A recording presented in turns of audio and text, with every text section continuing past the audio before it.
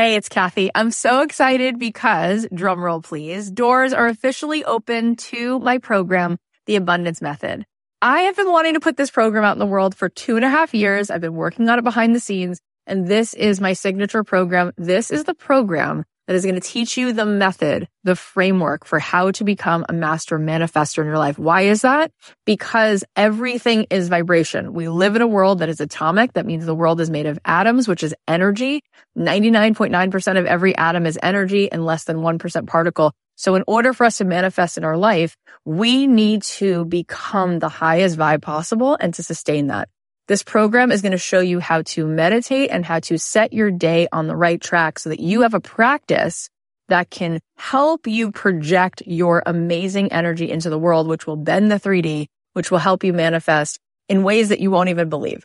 This is a transformative live program. It is designed to help you on this journey of spiritual awakening. It's going to give you tons of tools. I'm going to show you how to change your energy, master the manifestation once and for all.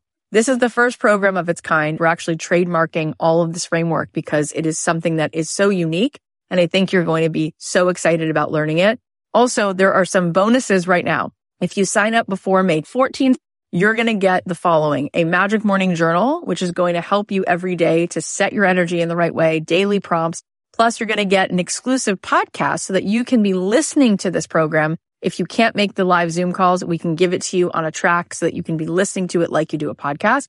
Also, you're going to get a pack of 10 meditations from me, and you're going to be getting a training that I just gave, a workshop called Permission to be Rich, one of the best workshops I've ever done, which you will love. And there is a platinum level to this program. If you choose the platinum level, not only do you get extra coaching calls with me, you also get extra mentor support, but this is really cool. You also get a retreat included. My retreats are normally $3,000. You will get the retreat for free included. Plus, you will get a front row seat at that retreat because you will be on the platinum VIP track at the retreat. All of this is here for you. I'd love to see you in this program. I want to see you tapping in, turning on to that electricity within you so that you can find your way to the life that you were born to manifest for yourself. You can join us now at kathyheller.com/join. I cannot wait. Get on in there, see what all the excitement is about. It's going to be so much fun. The only thing that I have control over is my own conduct, is that little piece of real estate inside my own shoes. And, I have to get up every morning and say, "Reporting for duty, sir," and then go out and push the rock up the hill. And whether I get it over there or not is irrelevant. Whether I win the presidency or not is ultimately irrelevant. I only have control over what I do on a day-to-day basis. The outcomes are all in God's hands. And I have to have faith in that. And I can feel peaceful and content within myself, which is ultimately the objective, as long as I continue to be of service and just keep doing the next right thing. Hey guys, it's Kathy Heller. This show is meant to be a guide for you. We're going to talk not only about how we can start to become aware of what are the subconscious things that are holding us back and how we can instead choose thoughts that are actually going to propel us forward.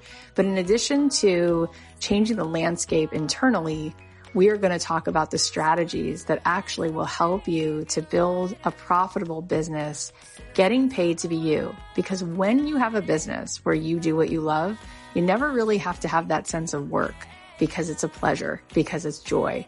And really, I want you to have the most abundant life. I want you to have the kind of life that you love waking up to every day, that you don't feel like you need a vacation from. So together on this show, every single episode, I want to be your friend. I want to be your mentor. I want to show you what is it that I think has really been insightful, been helpful? What are the tools and strategies? What are the mindset shifts that have helped me?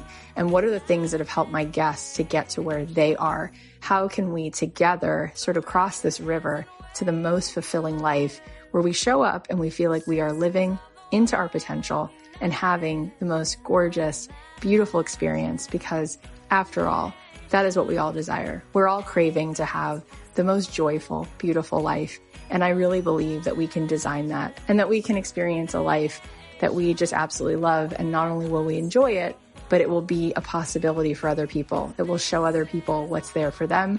And then maybe together, each one of us, by being the happiest versions of ourselves and being the most fulfilled versions of ourselves, we will help other people to reach for that higher branch and to find that in their own life. Hey guys, it's Kathy Heller. Welcome back to the podcast. So today we have two extraordinary people here with us, Bobby Kennedy Jr. and his wife, Cheryl Hines. And it also happens to be my 44th birthday today. And I feel more myself, and I feel braver and more in love with life and more in touch with what's really possible than ever. And so it seems fitting that they are my guests today. I met Cheryl first. We became friends. Actually, I met her on this podcast. And we wound up moving into the neighborhood where they live. And we just built a friendship as people, as neighbors. And I didn't really know much about Bobby Kennedy Jr. other than what people were saying during the pandemic. But I got to know them as people, as friends. And I got to really hear and listen. And my whole life, I feel like I've been a pretty good judge of character. My whole life, I feel like I can spot when somebody has an open heart, when somebody's coming from vulnerability, from humility, from sincerity. And oh my gosh, sincerity is like the rarest thing on the planet. And I just admire that quality.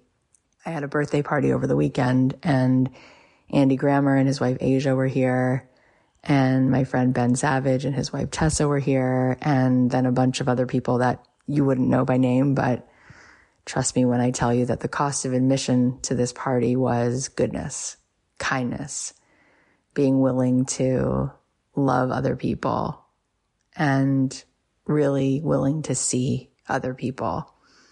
And I feel so grateful that I have friends like that in my life. And I wanted to put this episode on because we recently had an event at my house for Bobby and Cheryl to hear them out, to celebrate them, to listen to his ideas. And it was really an amazing event. And Alicia Silverstone was here, and she helped me to invite a bunch of beautiful souls. And it was really amazing how many people came and how much love was in the room.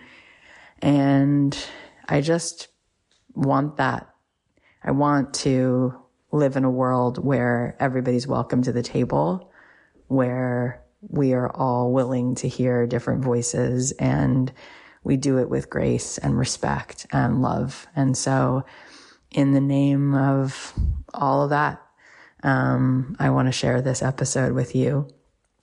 And I hope to continue to allow this to be a space for people to talk and have different views and still feel that they matter and they're seen. And I think that that's what makes the world beautiful, is that we all have a different color of thread to weave into the tapestry. But I think that you'll find it beautiful, interesting.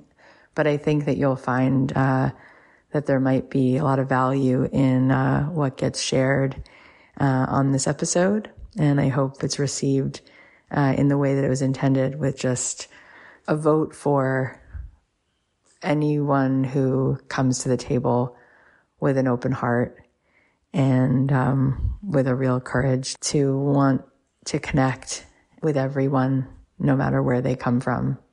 That to me seems like what oneness is really about. So just to give you a little background, Cheryl Hines has been on the podcast before. And if you don't know who she is an actress, and she's also just an amazing human being. She's an amazing mom. She and her daughter just actually started a beautiful brand together, which you might want to check out. And Bobby Kennedy Jr. is really someone who's been working on behalf of this world for a long time.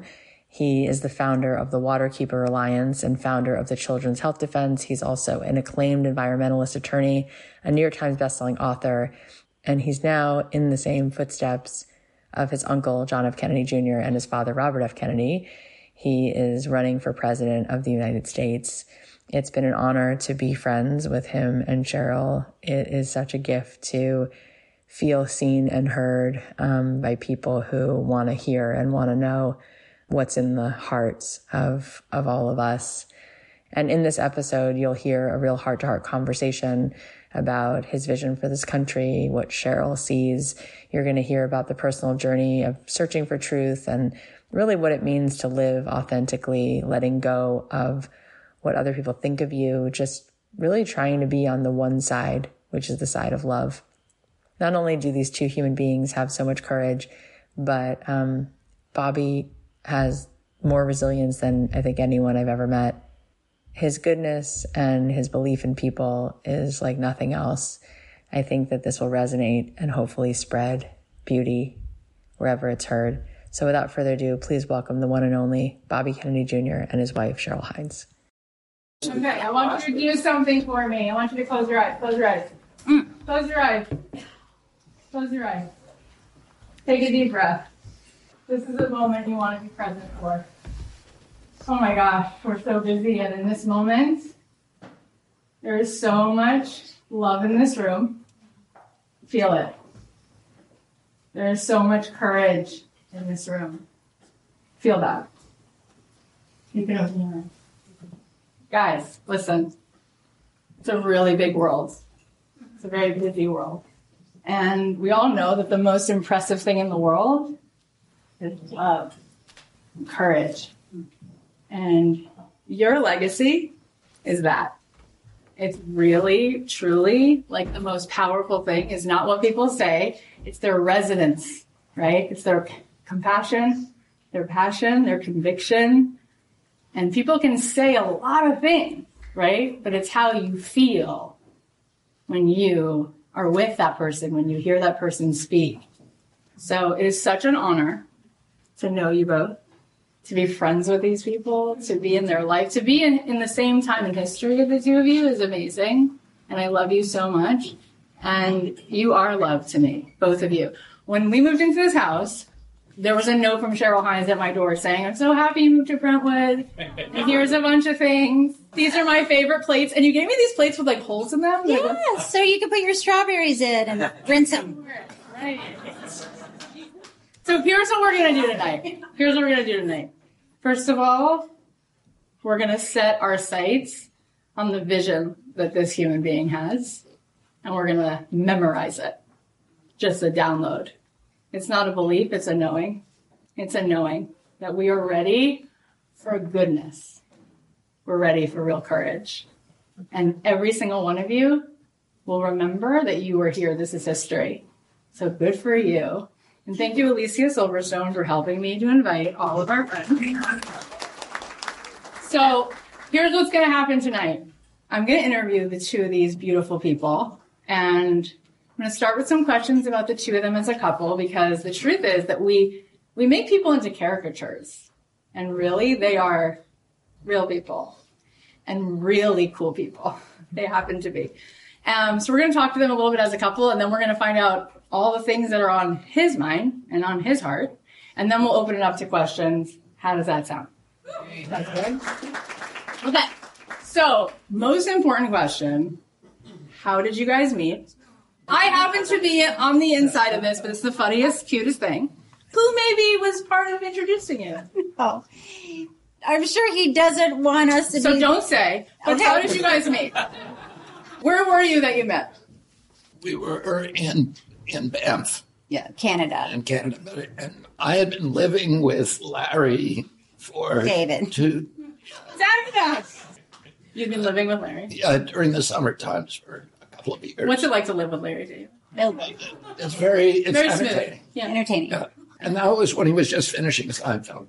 And then he started working on Curb. And the first time I met Cheryl was when he brought her to a ski event. We had our big fundraiser, Waterkeeper Alliance. I was running a big environmental group. It was the biggest water protection group in the world. And we raised our money through a pro celebrity ski race every year. We moved around, but we were doing a lot of them in Banff. And it was always all the celebrities back out at the last minute. And so then you have to scramble and get new ones in. But Cheryl, It's not a very nice way to...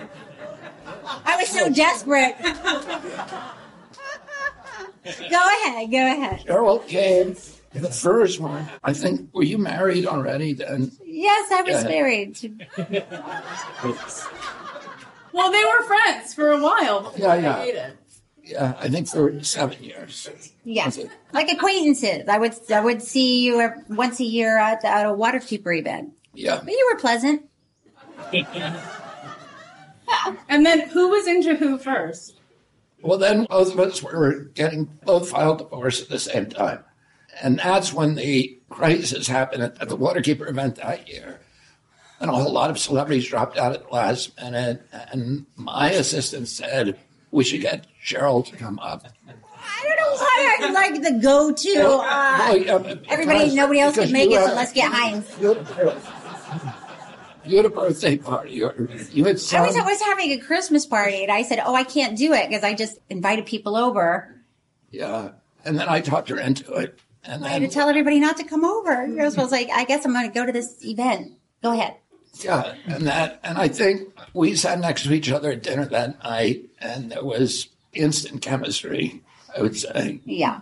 But then I felt like Larry has all these rules that people are supposed to know that aren't written down anywhere, but everybody knows them. And I knew it would be a rule that I could not date his television wife.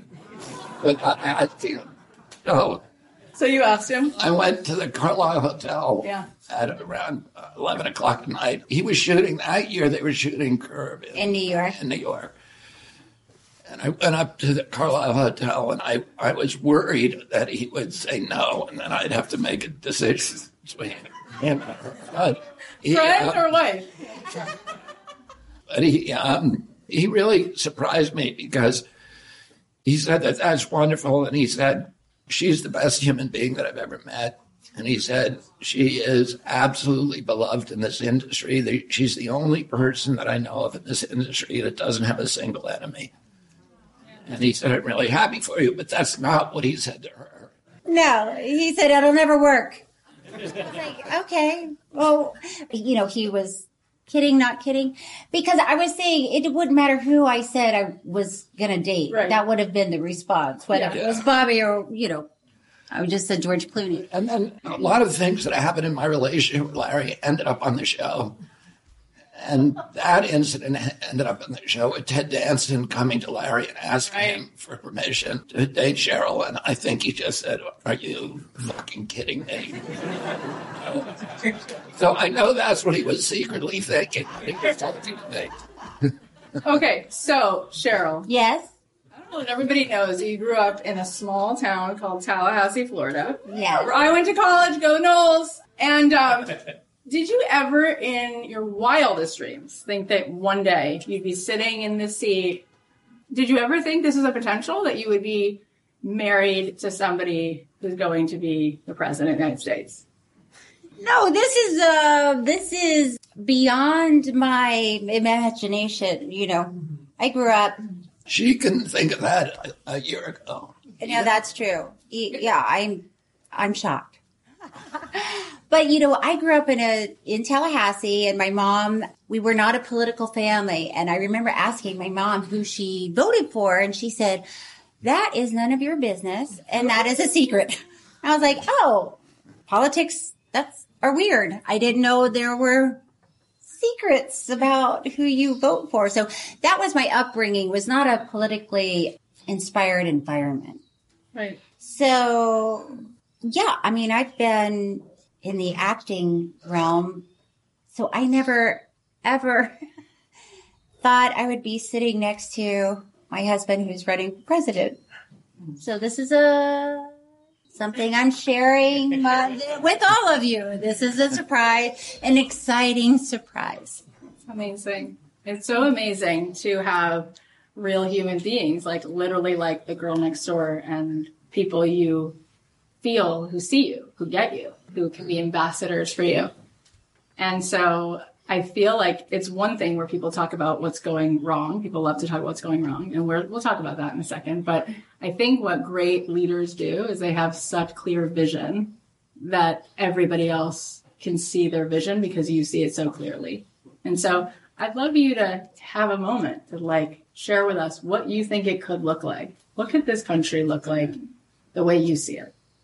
Well, I'm running because I feel like the country got derailed on the wrong track, and we forgot who we were. I grew up thinking that this country was an exemplary nation, that we were the city on the hill. And, when I was a kid, America was admired universally around the globe. And we were not only admired, but we were regarded as a moral authority. Yeah. And people wanted our leadership. They wanted our leadership. They didn't want bullying, and they knew the difference.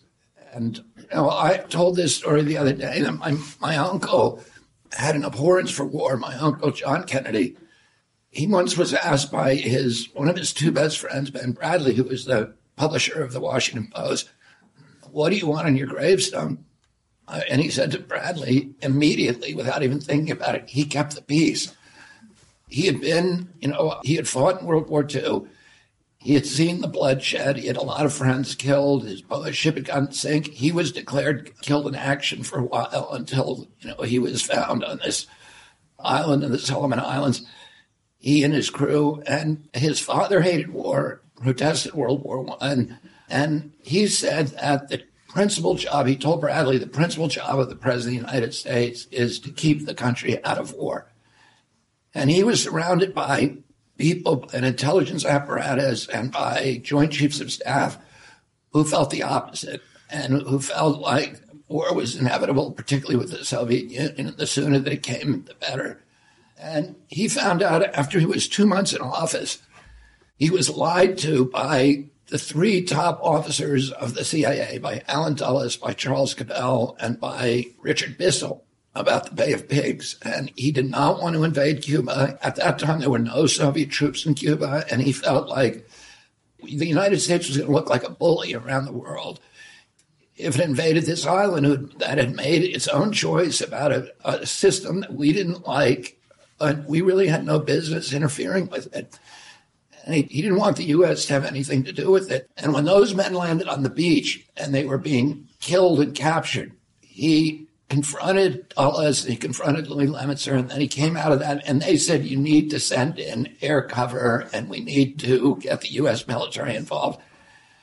And he came out of that meeting, and he said, I want to take the CIA and shatter it into 1,000 pieces and scatter it to the winds.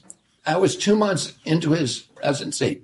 3 days before his inauguration, which I attended, I was 6 years old at that time, Eisenhower, who was outgoing, gave probably what was probably the most important speech in United States history, where he warned the American people against the rise of a military-industrial complex and a scientific technocracy that would subvert American democracy, that would overwhelm and devour all of the critical, fundamental values of our nation. And my uncle, at that moment, when he walked out of that meeting with his, these top military aides, understood that that's what was happening to him. And he spent the next 1,000 days of his presidency fighting, pushing back with his military advisors, his intelligence apparatus who wanted to bring the country to war. He kept us out of Laos. He kept us out of Vietnam. They wanted 250,000 ground troops. He sent 16,000 advisors. And that's fewer people than he sent to the University of Mississippi to Jackson to get James Meredith, one black man, into the university. So he sent Green Berets over there who were not allowed to participate in combat by the rules of engagement. Some of them did anyway. 75 of them were killed over that 3-year period. And when he found that out in October of 1963, that 75 Americans had died in Vietnam, he said, we're not going to lose one more man. And he signed a national security order ordering all troops out of Vietnam. Oh, he spent his presidency not putting any combat troops anywhere in the world.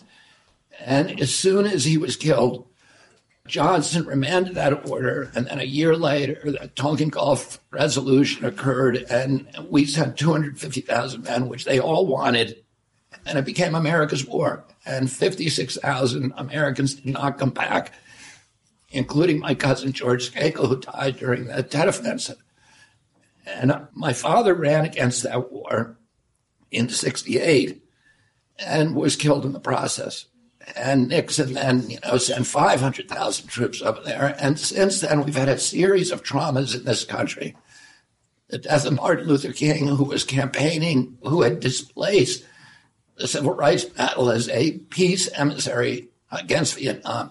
My father killed 2 months later. The Vietnam War that then followed up until 73 and the 9/11 attacks and ultimately COVID.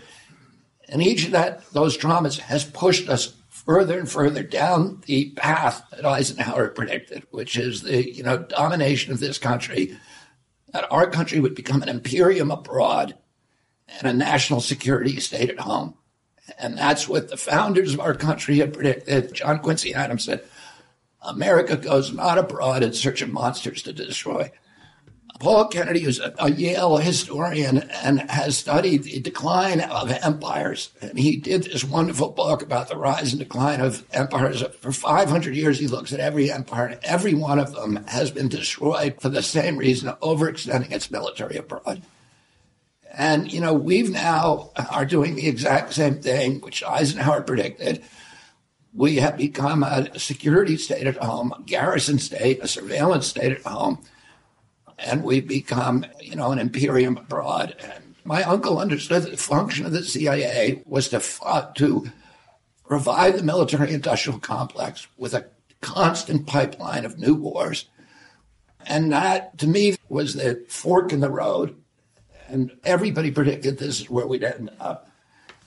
And in the last 2 years, we saw the whole thing culminate in COVID, which, with all of our constitutional rights being subverted, our right, free speech, for the first time in history, the government was involved in silencing people, including me specifically, but more importantly, doctors and scientists who were questioning the government approach.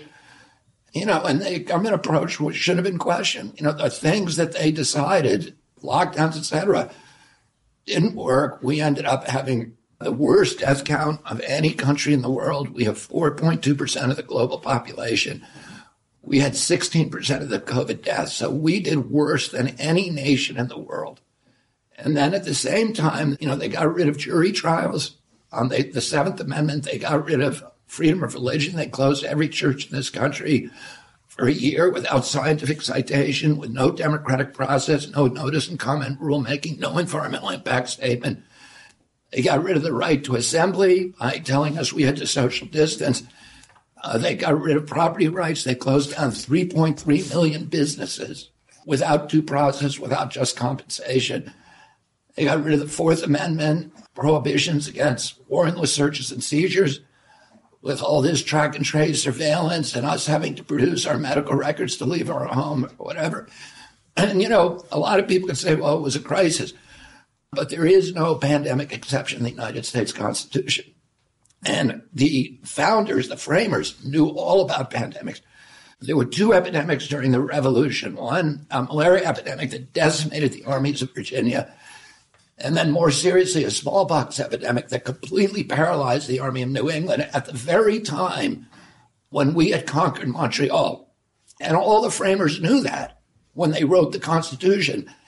And between the end of the war and the 9 years until we ratified the Constitution, there were epidemics in every city that killed tens of thousands of people, including many of the family members of the people who signed the Constitution. So yellow fever, cholera, smallpox. And yet they did not put a pandemic exception in the Constitution. They wrote that document for hard times, not for easy times. And I'll just say one other thing, which is during the Civil War, Confederates were sending provocateurs into the northern cities to incite violence and to stir up draft riots, which were very damaging to our national security. And Abraham Lincoln correctly tried to banish the right of habeas corpus and said we can arrest these people on sight and imprison them without charges. And the Supreme Court stepped in. Roger Taney, who was the Chief Justice of the Supreme Court, stepped in and said, you can't do it. He said, it doesn't matter even if, and at that time we had lost 659,000 troops. It's the equivalent of 7.2 million people today, so much worse than COVID.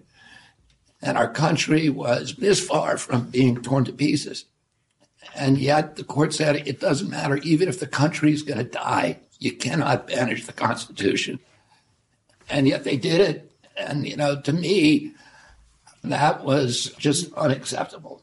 So, and that's why I ended up in this race. And I told Cheryl, I told her this the other day, there's 2 times in my view that God has blinded her. And one of them was when I asked her to marry me, and she said yes, which was insane at the time. I was kind of a mess at that time. And then the second was when I said, Anna, what do you think about me running for president? She said, go get him. After a good conversation. Oh my gosh. I mean, he's so brilliant. You could just sit and listen for hours and learn everything you need to know about history. You say these things and we know these things, right? Because we read these facts in books, right? That your father and your uncle were killed. And we talk about it like, it's like, oh, there's sushi over there. Yeah, of course. You were a child who lost your 2 greatest role models and mentors. And there's I don't know why I'm going to quote Nora Ephron, but I'm going to. Please. There's a scene in Sleepless in Seattle where he's on the phone and she says, so what are you going to do? And he goes, well, I'm going to breathe in and out every day. That's what I'm going to try to do first.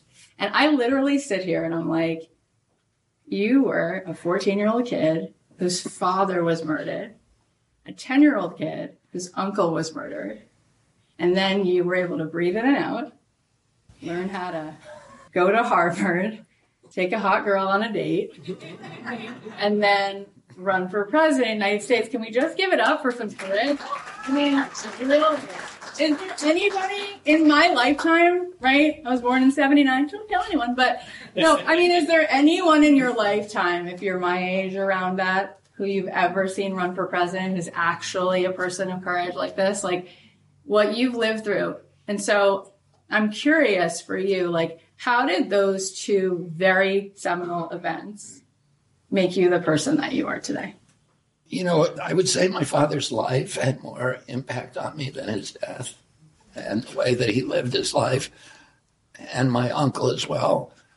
I feel like very fortunate. My mom has always said, if she hears anybody kind of feeling sorry for themselves, she says, everybody takes their licks, and you guys were lucky, which we were. Because we had, there's a lot of kids in Watts and Harlem or in Appalachia who lose a dad, and they don't have what we had, which was this huge family that was very, very supportive and, a deep, I'd say, religious and spiritual background that was part of our, the gestalt in our home growing up. A loving family and kind of a legacy that made sense out of, the chaos. That brought some order to the chaos and some direction to us. And then, the resources that we could go get educations and without a lot of struggle. Cheryl, I probably shouldn't tell this, but... But then don't. She came from a very, let's say, modest means. And yes, she slept in the same bed with her mother until she left high school and put herself through college working as a waitress and a bartender. I didn't have to do that. I had resources where I could do that, and I could get into almost any place I wanted to. And then I had a lot of people around me who supported me. So I feel like, my life was fortunate. My dad, about 2 weeks before he died, he gave me a book, and it was a book by Camus, and it was called The Plague. It was about a city in North Africa that's unnamed, that is being ravaged by an unnamed illness that they don't know, that they don't understand. It's about a doctor and how he relates to it. And he's torn because they don't know how to treat it, and they know that it's contagious, so that if you have contact with somebody who has it, you're highly likely to die. It's very, very high infection fatality rate. And that the only way to stay safe is to stay locked up. And the first half of the book is him having a conversation in his head that, his job and his mission in life is to treat people who are ill. And yet there's nothing he can really do to help anybody. He doesn't know what it is. And, he's very likely to die if he goes out and does his profession. So he has this debate with himself. And in the end, he goes out and he consoles people. And that act, that sacrifice that he makes of doing his duty brings order to the chaos and meaning to this very, very chaotic universe. And my father, when he handed me this book, he gave it to me with this particular intensity, because a lot of times he'd give me books to read, but he gave me this and he said, I want you to read this. And he said it very, very directly. So in the years after he died, I read that book 2 or 3 times trying to decipher exactly what it was that he gave me.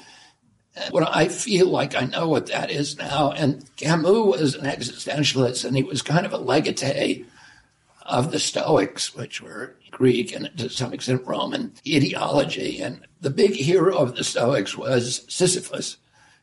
And Sisyphus did an act that caused him to be cursed by the gods to push a stone up the hill for all of eternity. And he would get it to the top of the hill, but he'd never be able to get it over, and it would always roll back on him. And then he'd have to walk down, and oftentimes injured, etc., and do it again. But in the minds of the Stoic, Sisyphus was a happy man because he put his shoulder to the wheel. He knew what his duty was, and he did it. And that is kind of how we contribute to the order of the universe. And, you know, a lot of people have said to me, because from taking positions on the medical freedom issues, that I've suffered a lot, the loss of a lot of friendships, of family members, of income, of status, of my capacity to, you know, these political relationships that I had easily made over all of my life, and I've lost almost all of them, and all of these things. And people say, oh, that's very hard on you. And I feel like, no, that's not hard on me. It's a privilege to have something a duty that I'm supposed to do. And what I try to do, the way that I try to live my life, is I never make predictions, and I try to have no expectations. Because if you don't have expectations, you never get disappointed. And the only thing that I have control over is my own conduct, is that little piece of real estate inside my own shoes. And, you know, I have to get up every morning and say, reporting for duty, sir, and then go out and push the rock up the hill. And whether I get it over there or not is irrelevant. Whether I win the presidency or not is ultimately irrelevant. I only have control over what I do on a day-to-day basis. The outcomes are all in God's hands. And I have to have faith in that. And I can feel peaceful and content within myself, which is ultimately the objective, as long as I continue to be of service and just keep doing the next right thing. So if you ask me the legacy that my dad gave me, I'd say that was one of the important lessons. Don't you feel so honored that you're sitting here getting to hear that? The best place to be in the world right now. I'll just tell you one other thing about that. You know, if you live your life in that way, it gives you a resilience. It gives me a resilience, I feel, because I was, you know, for almost 40 years, I did environmental advocacy. And if you're an environmentalist, every victory that you get is temporary, and every loss that you suffer is permanent. You lose a species, you're never going to get. God's not making another one, and we can't make it. And if you lose a sacred place, it's usually gone forever. There's no way to restore it. And so a lot of my colleagues, including my principal mentor, ended up just getting crushed and burning out and withdrawing from everything because those disappointments were so soul-crushing for them. And I saw that happen, and I just made a decision. I'm not going to let that happen to me. I'm just going to focus on what I do, and then God has the outcomes in his hands or her hands. Thank you. And, you know, that gives me a kind of resilience because I feel like I can never be defeated because every time I get knocked down, I'm just going to stand up again because it's irrelevant to me. And that has made me relentless. It's unbelievable. We went and we were watching this movie, Air. Why am I just quoting movies all the time? It's good. It's a good movie. Anyway, so we were talking about Michael Jordan, and like, what is it with Michael Jordan is that when kids would buy these shoes, it wasn't about basketball. It was that they want to be like this human being. They want to be like him. And of all the people who are on the earth today, like, I want to be just like you. I told you when you came to my house. And of course, he wants to play 20 questions with my kids because that's the first thing. And you wouldn't stop, by the way. I was like, all right, let's wrap. You're like, no, we're doing it again, another round. No, he's the cutest. He loves kids so much. He's like, I pick up rattlesnakes with my own hands. You want to see? My kids love him. But I told you I want to be just like you because we live in a time where people will choose to belong over being authentic. And you will choose to be authentic. And then that's the only way you'll even know if you belong. Because if you're not authentic, and you don't even belong to yourself. So then if somebody thinks that they belong to you, but you're not telling the truth, nobody belongs to anyone. And you are like the person who I think, probably I'm going to go out on a limb and say one of the main reasons that you're all sitting in this room is because there's an amount of courage in that you just have never seen, especially in this time where somebody can just be who they are and say what they need to say on behalf of people who are afraid to say anything. And you talked a lot about your faith. You've said it now like several times. And I grew up with really no connection to my faith until I went to Jerusalem after college. I thought I was going to be there for 3 months. I stayed for 3 years. It was like hitting Control-Alt-Delete on the software program.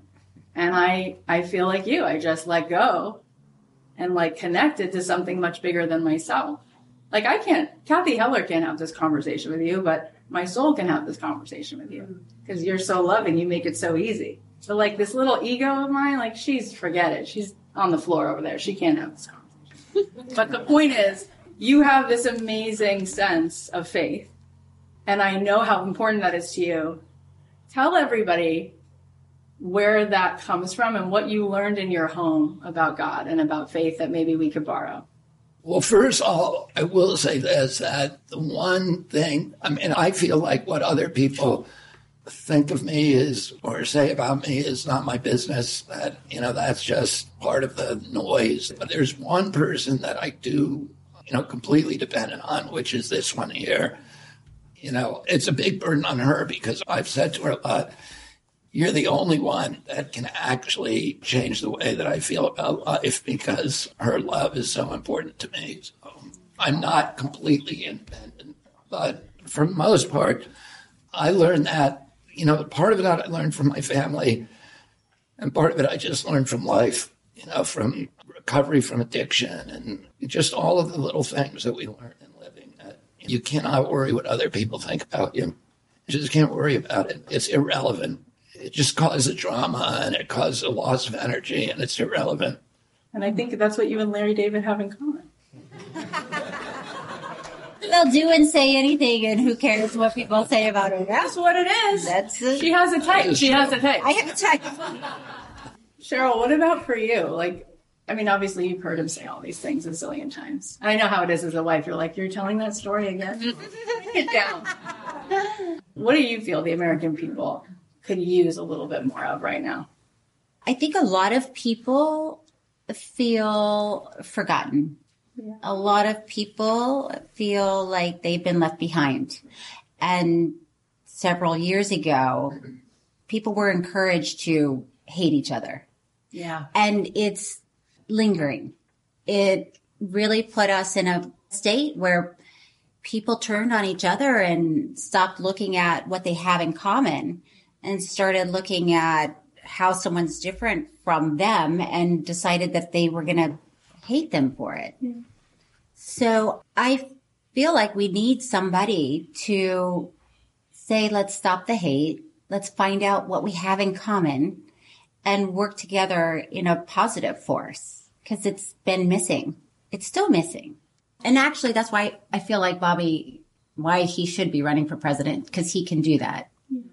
I told this story when I was at my announcement that something that happened to me after my dad died.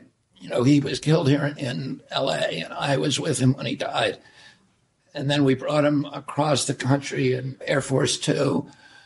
We brought his body back and waked him at St. Patrick's Cathedral, and we took him on a train ride from Penn Station in New York to Union Station in Washington, D.C., and it's usually a 2.5-hour ride.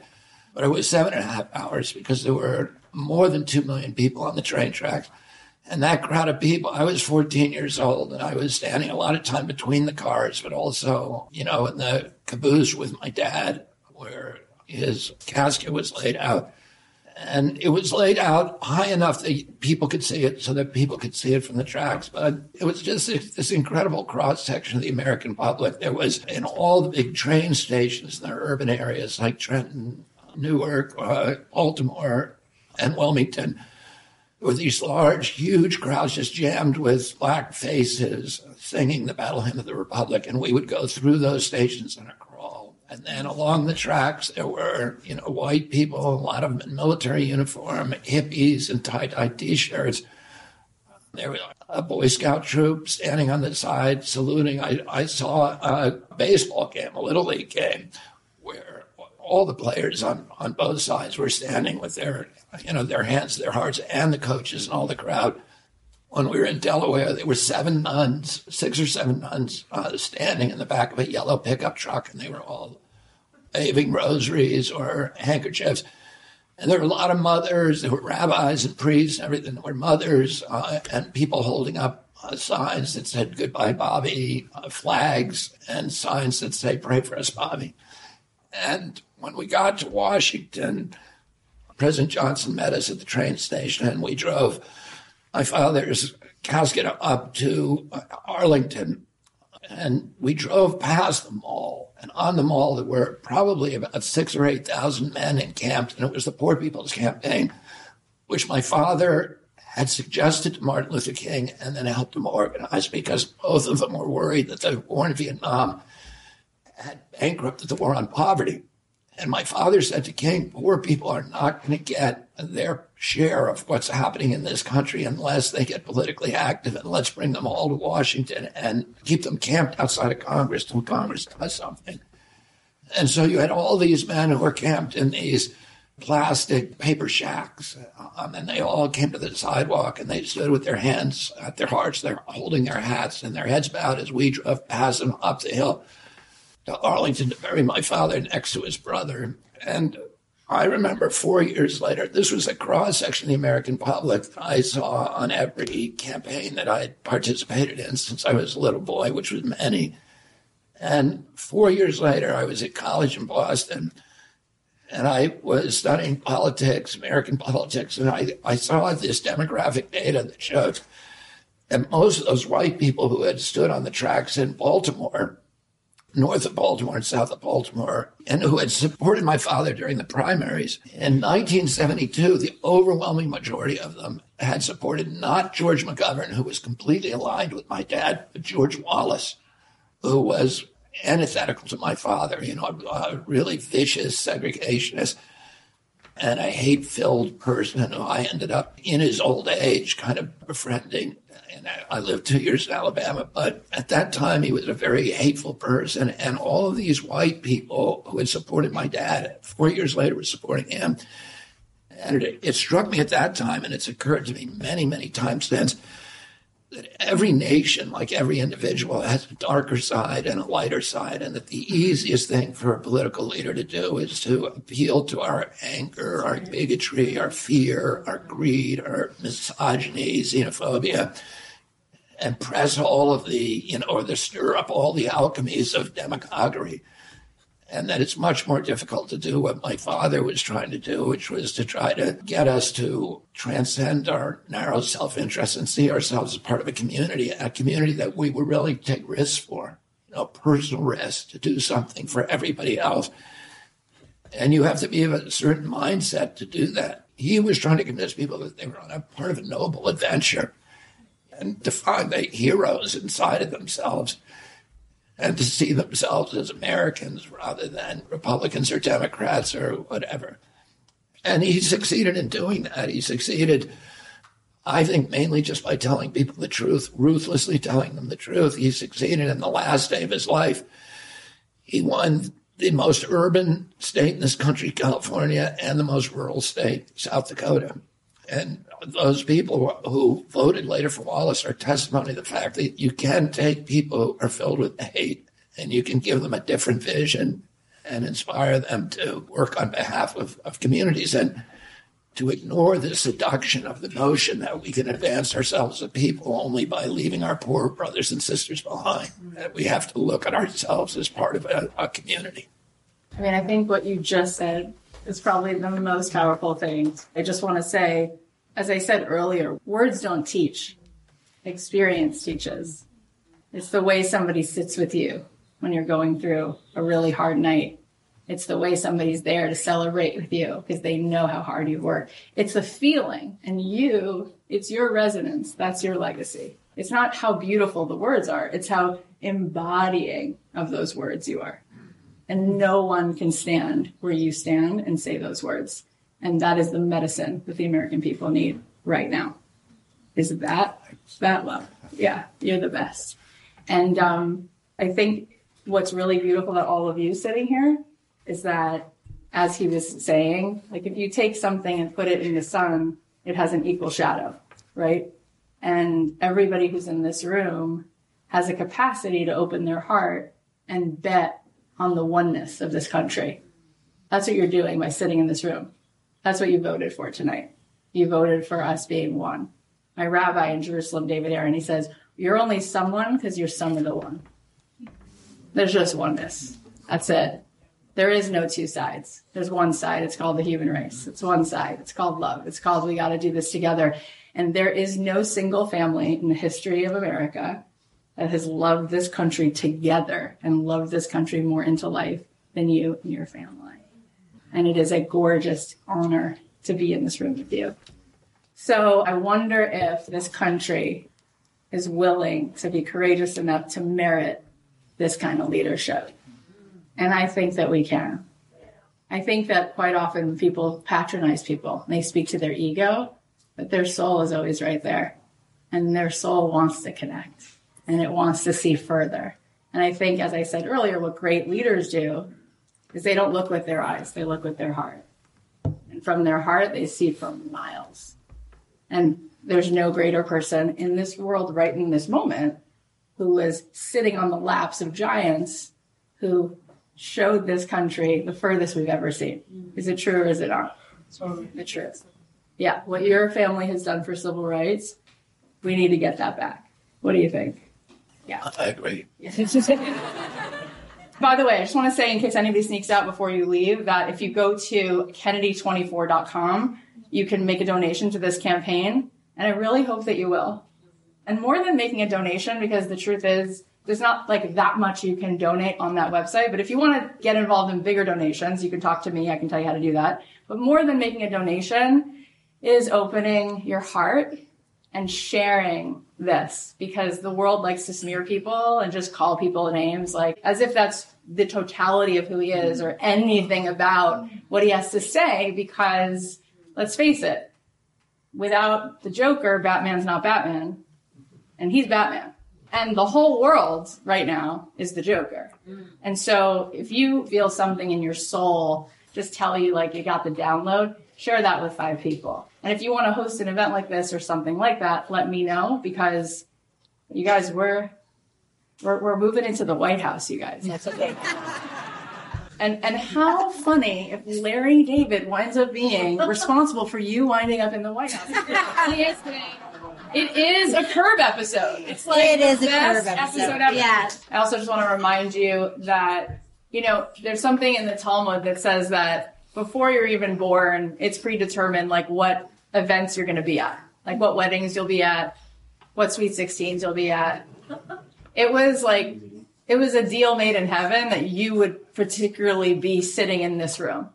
And so you really matter, and it really counts that you were here. It means the world that you took the time to come here. And I really feel like what happened tonight wasn't just a conversation. It was like, this person is just a walking open heart. And I feel like words from the heart just enter the heart. Raise your hand if you feel like the words entered your heart tonight. Okay. So what I'm going to ask you to do is something you've wanted to do your whole life, which is to have the courage to be totally yourself. And so, yes, you should go to Kennedy24.com and donate, but even more, like for yourself and for your children and their children, you should post that you were here tonight.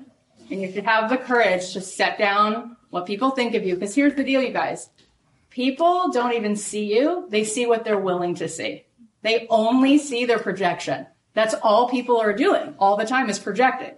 So you get to decide that you're going to just come clean and come out and be yourself. Okay? And that is probably the greatest gift that you give to the American people, because people are afraid. But if you post and you just be yourself, you're going to give 10 of your friends courage that you can give them because of that move. That's a pretty powerful thing to do. You guys with me? So I don't know exactly when Bobby's going to leave, but I mean, take selfies. And I just want to say, you know, Cheryl had foot surgery like 10 minutes ago, and she's here. And would you like to say something? Can we also ask they please include hashtag Kennedy24? Hashtag Kennedy24. And I just want to say, I feel like I'm 43 years old, and if my grandparents, if they were ever proud of me, I feel like tonight is the night that they're so much. Kathy, thank you for doing this. Thank you so much. Wow. All right. Well, here are the takeaways. Number one, the most impressive thing in the world is love and courage. Our legacy is our resonance, our compassion, our passion, and our conviction. Number two, the only thing that you have control over is your own conduct. The outcomes are in God's hands. When you have faith in that, you can feel peaceful and content within yourself, which is ultimately the objective as long as you continue to be of service and just keep doing the next right thing. Number three, every time you get knocked down, stand up again. That's when you can never be defeated. Number four, choose to be authentic. That's the only way you're going to know if you belong. Number five, what other people think or say about you is not your business. You just can't worry about it because it's irrelevant. Number six, let's stop the hate. Let's find out what we have in common. Let's work together in a positive way. We need to transcend the narrow self-interest and see ourselves as one community, a community that would really come together, because that is what it means to be part of this noble adventure. Number seven, great leaders don't look with their eyes. They look with their heart, and from their heart, they can see for miles.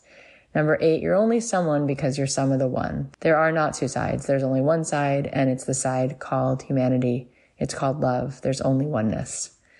Thank you so much for listening. Thank you for being here. Thank you for allowing me to share with you whatever feels most loving, most honest, most enriching. We have really good episodes coming up. This Thursday, Jason Mraz will be on the podcast, and there's so much more. So please subscribe on Apple Podcasts or Spotify, wherever you're listening. And if you love the show, or if there's something about this that's moving you, please leave a review and share a link to this episode with your friends, text them, post about it on your Instagram. I'm so, so grateful, particularly today, because of the magnitude of what was shared in this episode, and also because today is my birthday, and you have no idea how much you bless my life. I'll leave you with a song of mine, and I'll talk to you soon.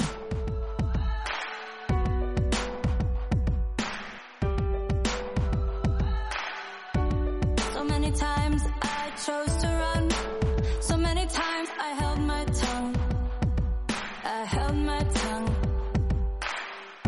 Never saying what I needed to. Scared they walk away and I would lose. Yeah, I would lose. But now I'm back in here to fight. Can't worry if I'll be liked. The game got old and I've had enough. I fell down but I got right back up, and now I'm stronger, stronger. I've got the heart of a hero, the strength of a lion. I'll march like a soldier, braver and bolder. I'm gonna stand right here with nothing to fear. That big heartbeat ringing in my ears, 'cause I've got the heart of a hero. I've got the heart of a hero.